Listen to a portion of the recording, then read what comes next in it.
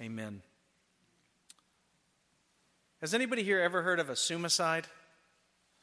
I don't think so. That was a term that was coined by my old pastor. But there's some people who are affiliated with Word of Life and maybe heard him use that word before, Ray Pritchard. So, but a suicide. A suicide is the act of killing relationships by seeing the worst in others. It's the act of killing relationships by assuming the worst in others. And so we notice a suicide takes a lot of forms. Maybe it's found in a lot of statements. Maybe we say to ourselves or say to someone else, "He didn't call back, so he must not want to talk to me."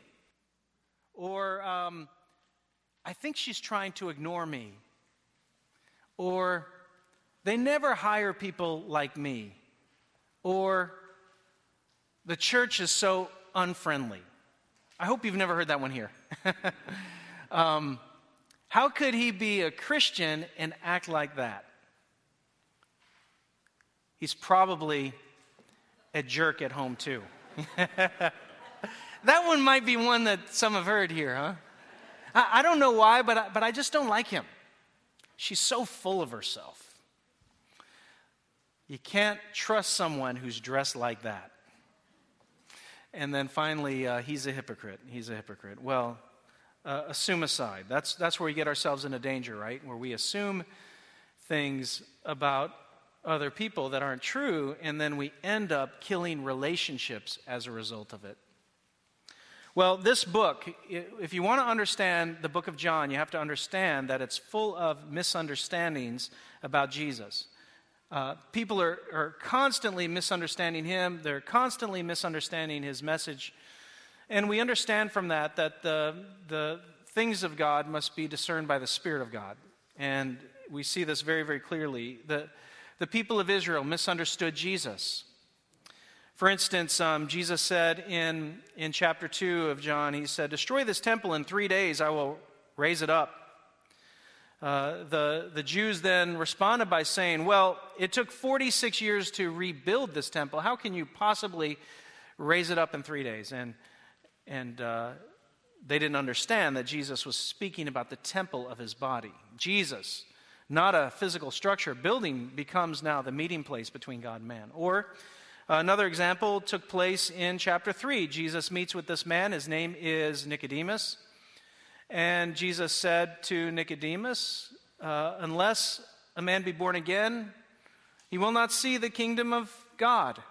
And Nicodemus said to the Lord, he said, does that mean that I'm going to have to go back into my mother's womb and be born again? Came up with this absurd idea of what Jesus meant. And no, Jesus was just pointing out that we're all born dead spiritually. And in order for us to have a relationship with God, in order for us to have spiritual life, God must give it to us by the power of his Holy Spirit. He regenerates us. He makes us born again. He makes us new.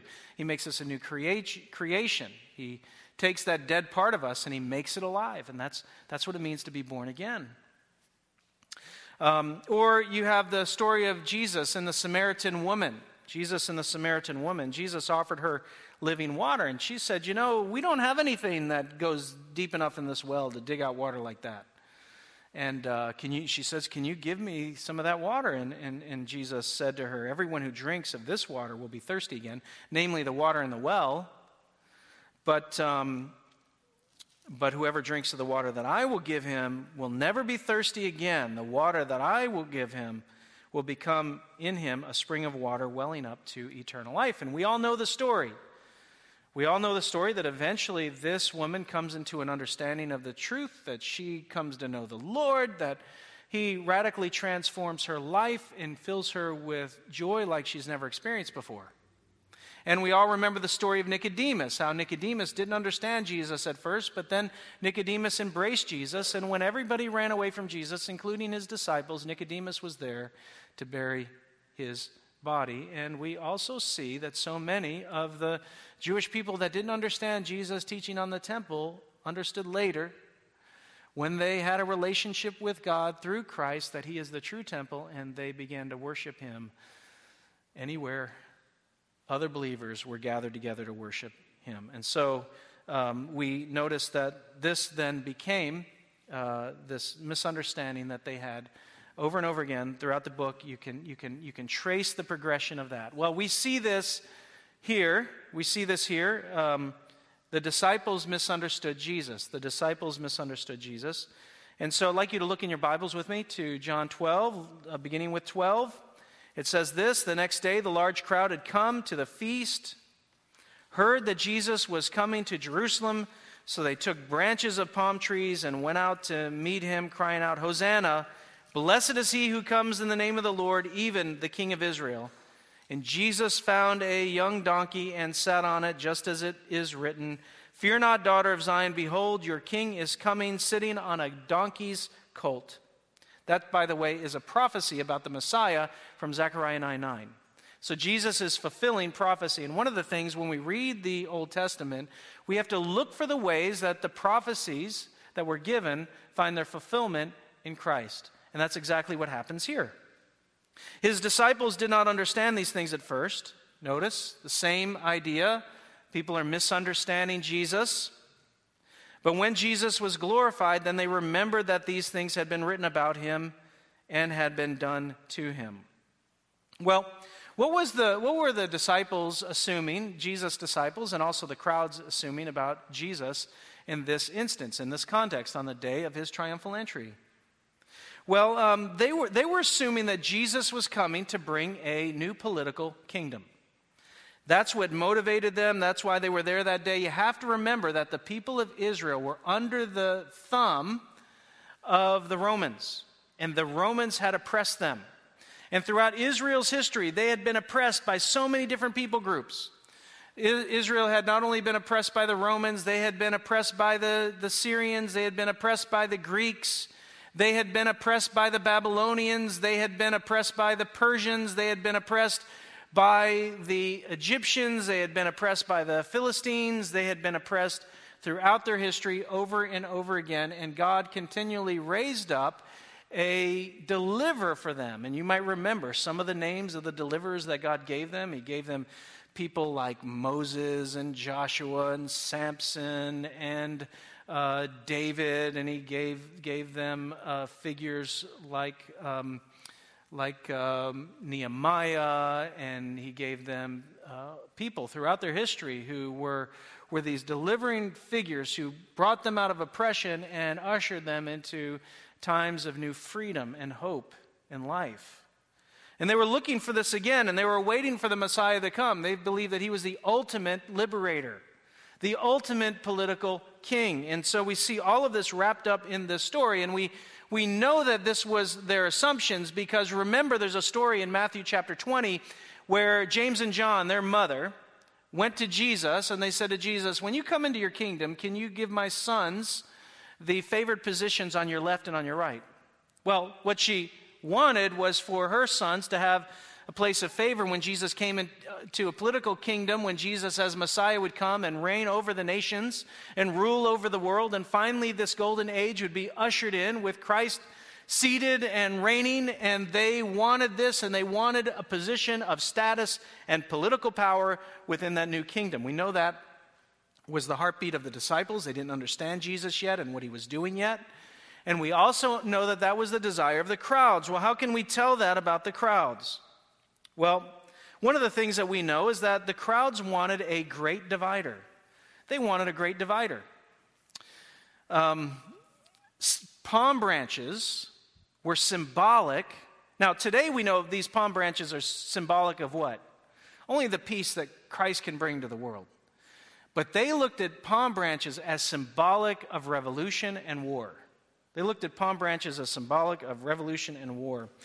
There was 150 years before these events took place, Israel was under the thumb of Syria, and they were bad to Israel. They were bad to Israel. In fact, this one guy, his name was Antiochus Epiphanes. He wanted to desecrate the temple, and it's hard to imagine that somebody could be this ruthless, this cruel, this nasty.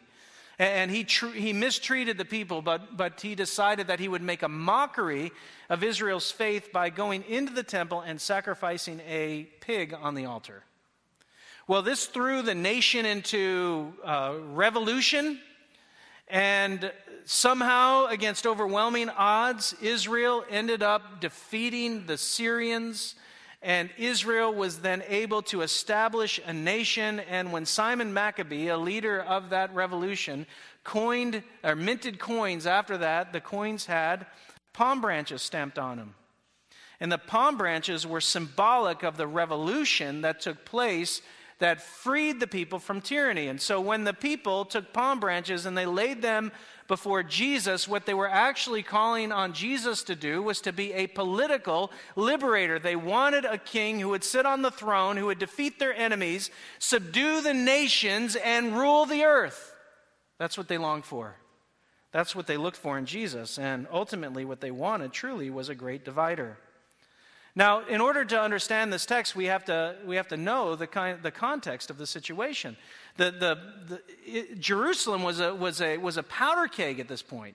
Now you have the Passover, and remember, the Passover is symbolic of God passing over the people of Israel and punishing the nation of Egypt for putting Israel under their thumb. And so God, in His mercy and grace, during that time of Passover, He brought the children of Israel out of Egypt into the Promised Land and rescued them. So Passover itself has these connotations of wanting to be relieved of their suffering and released from oppression. And you had the city swell. An ancient historian, his name is Josephus, estimated that there were 2.7 million people who would come together during Passover in Jerusalem. More conservative estimates put it probably around 1 million. We're not sure which it is, but I don't know if you've ever been in a crowd with 1 million people or more. I have on one occasion. This was on the lakefront in Chicago. I think it was like on a special, for some reason, it was some kind of special 4th of July celebration. And there were estimated, apparently, 1 million people at this particular event. And I've never seen so many people in all my life in one place. And as soon as everything was over, the people left the shoreline and they moved into the city. Every road was shut down. You could not get a train. The whole city came to a crippling halt. And that city is way bigger than what you would have in the vicinity of Jerusalem at the time. So imagine 1 million people all in one place. That's not really built to handle 1 million people all in one place. And you can imagine people coming in there with religious fervor and they were under oppression, and their minds were back thinking about the Exodus and how God delivered His people, and oh, how their hearts longed for freedom. And so Jesus began to make His way from the Mount of Olives to the city. And as He approached, they began to shout, "Hosanna! Blessed is He who comes in the name of the Lord, even the King of Israel." You can see that. You can see all the connotations there, all the political liberation that they're longing for. The word Hosanna means to save now, save now. Now, why did they think that Jesus was going to lead them out of this oppression? Well, there's probably a lot of reasons, but one key catalyzer in this whole event was something that took place with this man named Lazarus. Lazarus was dead. He was in the tomb. And Jesus went and He raised him from the dead. Well, it tells us in verse 17 that the crowd that had been with Him when He called Lazarus out of the tomb and raised him from the dead continued to bear witness. So there were the stories floating around how Jesus has raised the dead, and that would have been in Jerusalem and Judea. And then there were other stories floating around how Jesus had given sight to the blind, He'd given hearing to the deaf, He healed the leper. And to be a leper, basically people assumed that you had almost an impossible disease to ever overcome. You were like a dead man walking, and He healed the leper. He had done all of these things. Well, certainly if one who can speak as powerfully as Jesus, and one is as brilliant as Jesus, and one who can confound all of the people with all the highfalutin degrees around him, they understood that this is the one who could be their liberator. I don't know how many of you have ever played the game Medic. Anybody play Medic? Raise your hand if you played Medic. I think a lot of our kids should raise their hands because they played Medic. Yeah, I see them now. Now, so Medic is a game that you play in dodgeball. And the way it works is that normally you remember dodgeball, you get hit or somebody catches a ball you throw, you have to leave the playing field. It's almost like you're dead. I hate to use that word, but that's the word I'm going to use right now. Okay, so you're basically dead. Somebody catches a ball, or you throw it, or somebody throws it and they hit you, and it doesn't bounce on the floor first. We don't have to explain all the rules.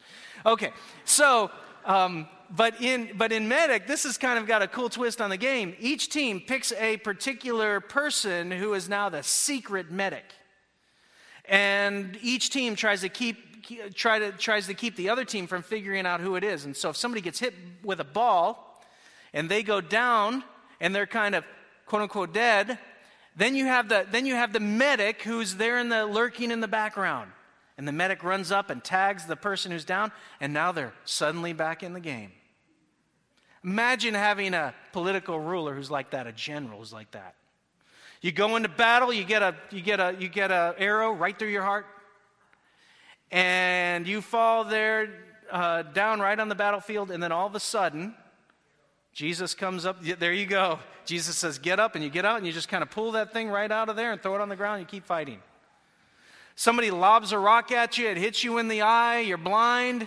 Jesus just comes and heals your eyesight. Somebody comes and with a sword lops off your ear. Jesus picks your ear up off the ground and puts it right back on your head. You go on your way. Now, that'd be pretty good, wouldn't it? Having a leader like that. That's what they wanted. They wanted a political leader like that.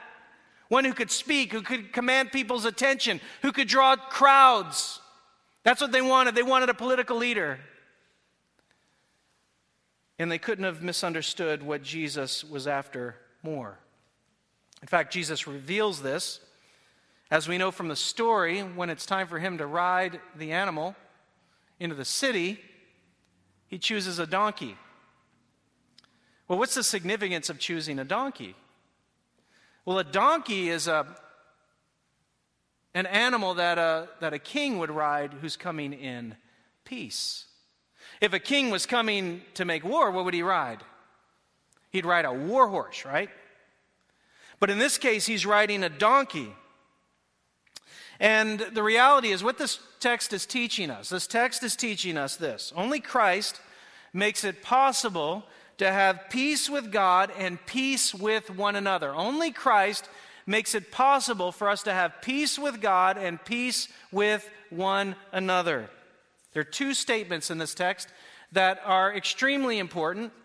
One is on the lips of the Pharisees, and one is on the lips of some Greeks who came to see Jesus. The first one on the lips of the Pharisees, they say to one another, "You see that you are gaining nothing. Look, the world has gone after him." That's verse 19. And then we see another statement that is made by some Greeks in verse 21. "Sir, we wish to see Jesus." Sir, we wish to see Jesus. Well, there are two things that we can take from this passage. Number one, only Christ can unite God's people. Only Christ can unite God's people. There are lots of rivalries. You know, we love to hate, right? Lots of rivalries. When we moved here in 2004, before the 2004 World Series. And I don't think that there was a more hated creature in this world than, what do you think? A Yankees fan. Yeah. I don't think there's a more hated creature on the face of the earth. As an outsider coming here into this environment, that was interesting. All these rivalries. Or maybe if you're a Bruins fan, who's the mortal enemy? Canadians, yes. Canadians. Or Celtics. Lakers. It doesn't take you guys any time to figure out who your mortal enemies are. Okay, well, the next one is a little bit harder. I had to really scratch my head as I was thinking of this. The Patriots. I hear Jets. Everyone else? Well, in the last service, you know what somebody shouted? Pittsburgh Steelers. I was very offended. I just want you to know, very offended. And so I just had to say, it must be Tampa Bay. Well, the reality is that hatred is as old as humanity itself. It's as old as humanity itself. Remember, in the garden, Adam and Eve, God created Adam and Eve to live in right relationship with himself. And they rebelled against God. And once they rebelled against God, they turned against God, they turned against each other, and we see it graphically illustrated in their first two sons, Cain and Abel. Their oldest was Cain, and what did he do? He killed his brother Abel. We see this. We see this act that spread like gangrene to all humanity. This rebellion against God, and it turned people against one another. In fact, we read in Romans 5:12. It puts it this way. Therefore, just as sin came into the world through one man, and death through sin, and so death spread to all men. Why? Because all sinned in Adam. And so we have a sin nature that we carry into the world, and it turns us against God, and it turns us against one another. Why do kids bully other kids at school? Well, maybe we say that kid was raised in a rough home, and maybe that's why that kid is bullying another kid. That may be true, but at the root of it is sin. Or why do scam artists take advantage of other people? You ever see any of the documentaries out there about people? Very often, people living in other countries out of the reach of American law who con people, particularly elderly people, into giving them their life savings. Saying, what in the world? Why would they do that? How can they live with themselves after doing that? And well, some people will say, they live in a poor country, and that's all they know what to do. Well, the reality is that it's sin. It's sin. Or why do governments oppress their own people? Well, at the heart of it, it might be because the governments are saying they want to keep order and maintain the status quo, but in the reality, it is sin. It is sin at the root of it. Or why do some people inflame tension and enjoy when people tear each other apart? Well, the answer is simple. It is sin. Sin is the root cause of every issue, of every problem that we have on the face of the earth. And Jesus' purpose, Jesus' reason for coming was to eradicate that, so that we could live in union with one another, that we could love one another, but most of all, that we can live in right relationship with God. The solution to all of the problems that we face is Christ. So often we try to, we think that the solution to our problems is in public policy. We think that the solutions to our problems are found in social activism and politics and all of these things. But think about it. We've had the UN around for so long, and we still have wars over the face of the earth. We still have genocide. We still have people who hate each other. We do everything that we can to keep a lid on the issues and problems of this world, but no matter how hard we try, we just can't do it. We have the finest, the best medical system in all the world right here in Boston, yet we can't stop one microscopic little germ from infecting all kinds of people and leading to death. We cannot stop those things. We are powerless to do it because there is a problem. There's an issue that runs much deeper than politics. It runs much deeper than any other thing, and that's an issue of sin. It's a heart problem, and only Jesus can repair that. The gospel is the only hope for the world, the gospel of Jesus Christ, that Jesus Christ came to reconcile rebellious people to God, so that through that relationship we might truly live, and as a result of that relationship we will live in unity and in right relationship with other people. But it begins in that vertical relationship with Him, and once He transforms us, it begins to transform everything around us. We notice here that as the Pharisees looked upon Jesus and they saw the crowds that were following Him, they were totally depressed. They see this massive crowd and know that their power is slipping away. They know that their power is slipping away. And so we read in verse 19, so the Pharisees said to one another, "You see that you are gaining nothing. Look, The whole world has gone after him.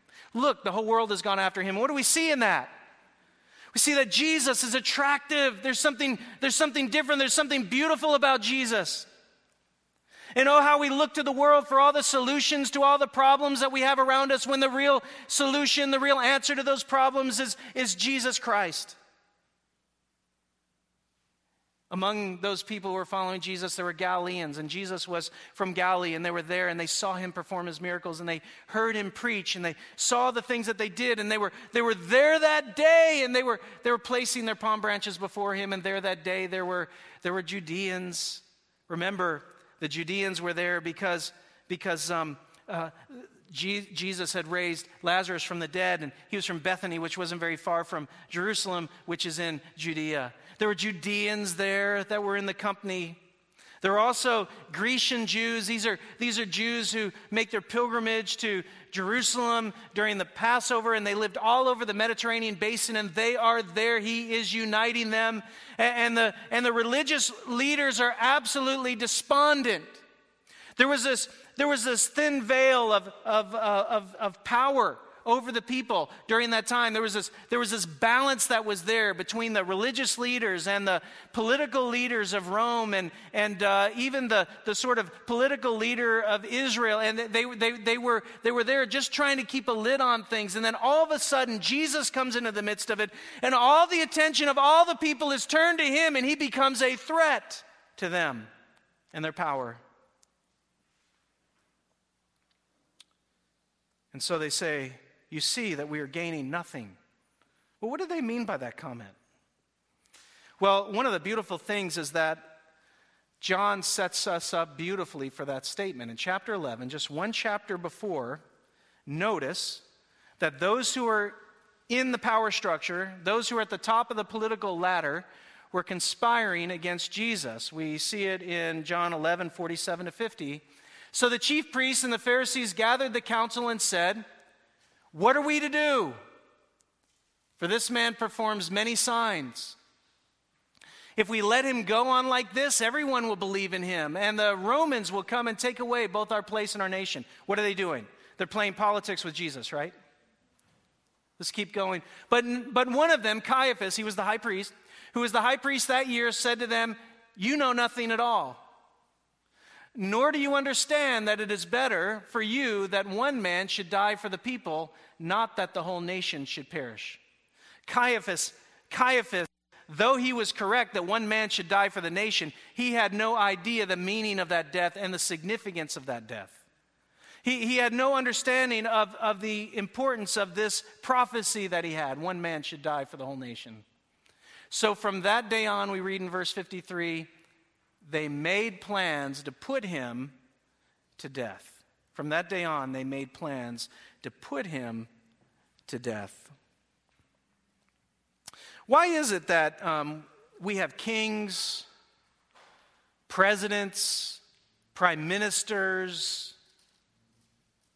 who oppose Christ? Why has this been the story of history?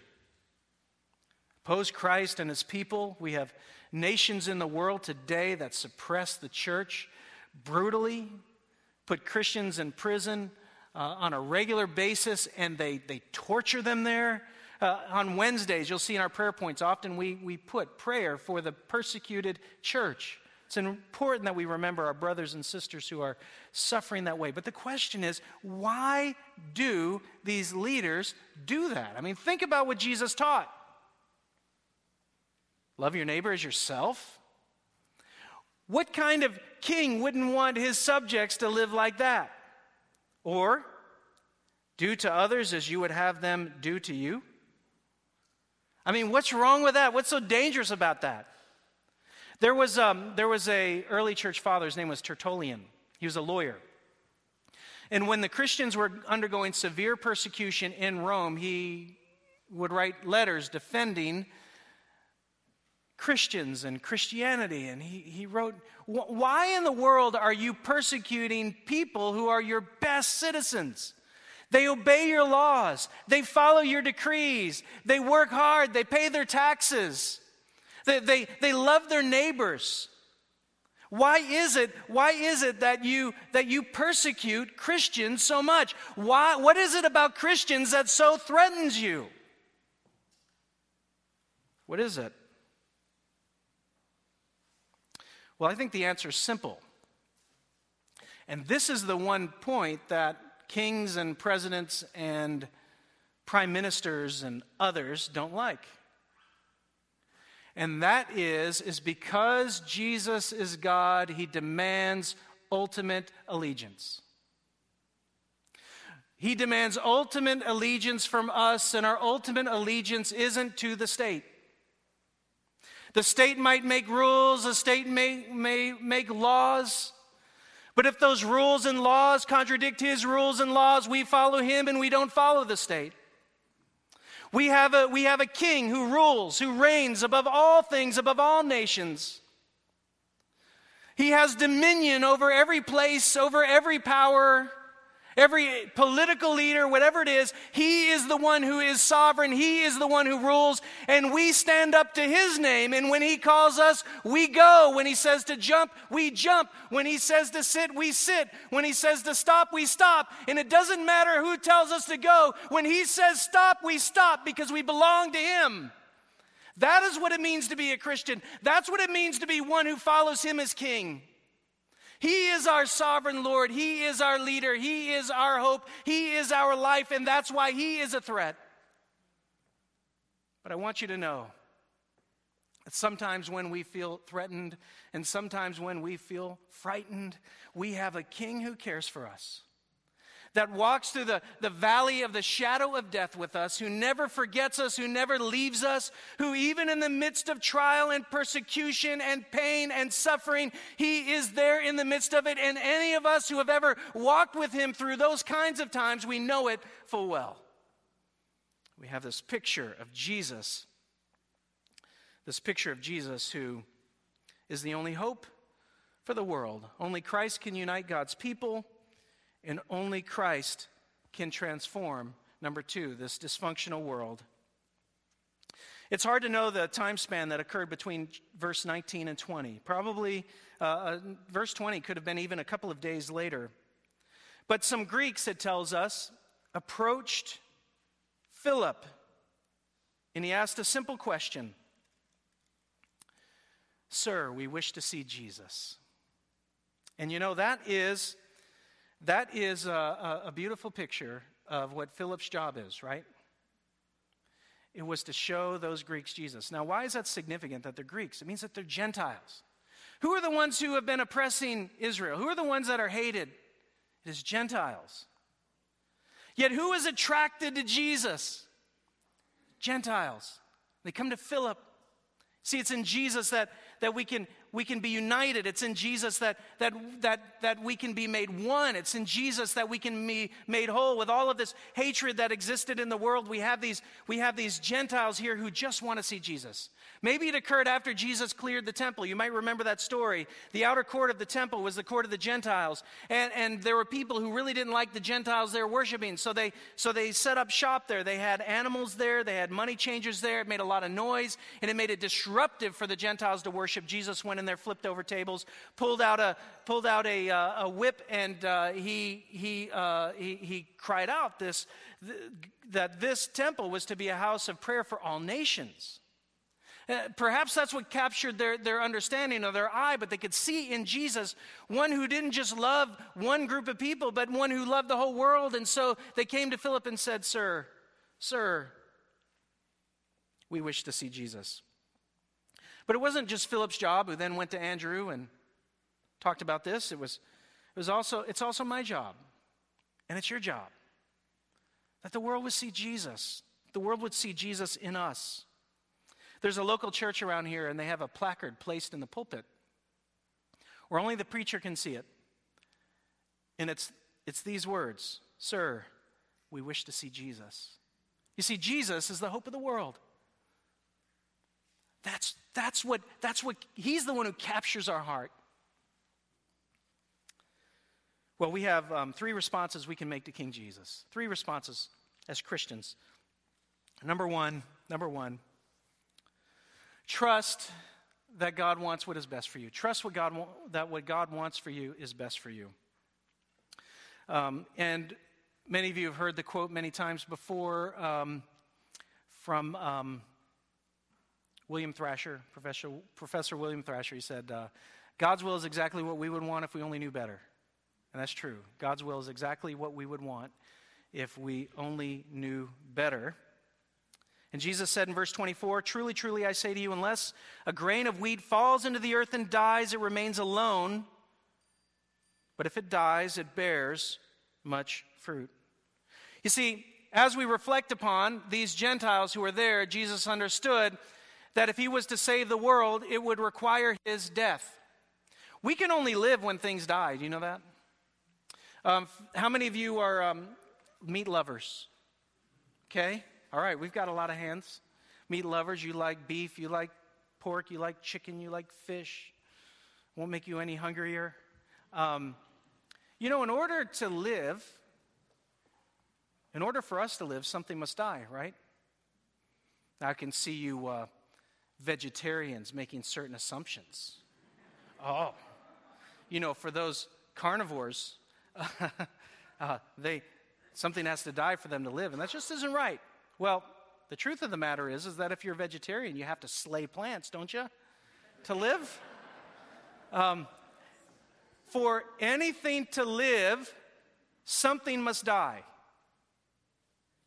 And for us to live, it required Jesus' death. But in his death, he made millions, billions live. Think about that for a second. My parents, they just sold their house, but their old house that they lived in was near the city, and they had a postage-sized backyard. It's like one of those backyards that you could hold your breath and cut the whole thing. And but they love growing things. They had this tomato garden, and one year they had a really nice tomato, and they thought, we'd like to replicate this tomato. So they took the one tomato, and I guess in a tomato there's like 15 to 60 seeds, roughly. And they took that one tomato, they saved it over the course of the next year, and then when the next year came, they took the seeds from that tomato and planted it in the ground. And they had a bumper crop of tomatoes that year. They had more tomatoes than they had ever had in any other year, and it all came from one tomato. That's what Jesus has done for us. You see, in order to make us live, he had to die. And not only does he save us, but he saves the whole world. And when we think about him and his love for us and his desire for us, we need to learn to trust him in all the things that we go through, because we know that he loves us and he knows what he's doing in our life is for our best, and that he has a purpose in it. Second thing we notice here. Trust that he's telling you the truth. Trust that he's telling you the truth. He says, whoever loves his life loses it. And whoever hates his life in this world will keep it for eternal life. This world is alluring that we live in. There is such temptation. And if you are younger, if you are, let's say, in your early teens, and you are maybe, in your mid to late 20s, you know how alluring the world is. But those of us who have lived a little longer, who have passed through those days, we know how dangerous those years are. Sort of like the way the world dangles before us. You think about a fish swimming through the water, and there's a lure in the water, and it's shiny, right? And that fish looks at that shiny lure, and it looks so enticing, and it looks so good. And that's what we're like when we don't have God's wisdom. The world is like that shiny lure, and then the moment it comes into the water and we grab hold of it, we get ripped out of our surrounding and crushed. That's what the world wants to do. It wants to crush us. But what Jesus wants to give you is life, and life abundant. And the only hope of the world is found in Christ. And so what he's saying here takes faith. It requires faith. It requires you to trust that he knows what he's doing in your life, to say, Lord, I am going to lay down my life here so that I can live forever with you there. It requires faith. It requires trust. But I want you to know, I want you to know that there is no better life than a life that's found in Jesus. And you will never regret the life that you've lived in Jesus. You know, I love that we have Millie here. Millie is coming up to her 101st birthday. It's only, in a couple of weeks, Millie, right? Her 101st birthday. And you know what? She is the oldest one among us. And I guarantee you that Millie will tell you that she does not regret her life lived for Jesus Christ. For a moment, we need to stand back and see. We need to take a look at the landscape of our life when we're struggling. Should I follow the world, the shininess of the world, or follow after Christ? To listen, to see those who have followed Christ all of their days, they don't regret it. They find their true joy in Him. In fact, as we go on through the course of this life, as our body begins to deteriorate, our relationship with Him grows all the more and becomes all the sweeter. So that in one sense, when we are diminished, we are on the other hand, we are fruitful and we grow, and our life is full of a joy that this world could never offer.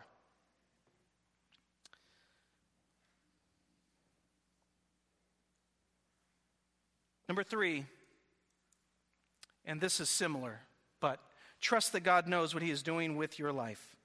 If anyone serves me, he must follow me. And where I am, there my servant will be also. If anyone serves me, the Father will honor him. Just want to mention that. Look at that. Look at the heart of the person who knows Jesus. What do they want to be? They want to be with Jesus. Nobody has to say to them, oh, you should be spending time with Jesus. No, there's just this desire to get to know Him better, and we're all at different places in our growth, but deep down in our heart, there should be a sense that we want to be with Him, that we want to spend time with Him. It's sort of like somebody who's dating, in a dating relationship. And, maybe you remember when you were in a dating relationship, or maybe somebody in the church has someone in their family who's in a dating relationship. And perhaps as a parent, you never have to go to that person and say, you really should spend a little more time with Bobby, right? Right? They're in this dating relationship. They can't get enough of spending time with each other. So it is in a relationship with Christ. It's the impulse of our heart. It's a desire that God has placed there because we know Him as the living King, the true Savior, the one who has made us and designed us to live in communion with Him.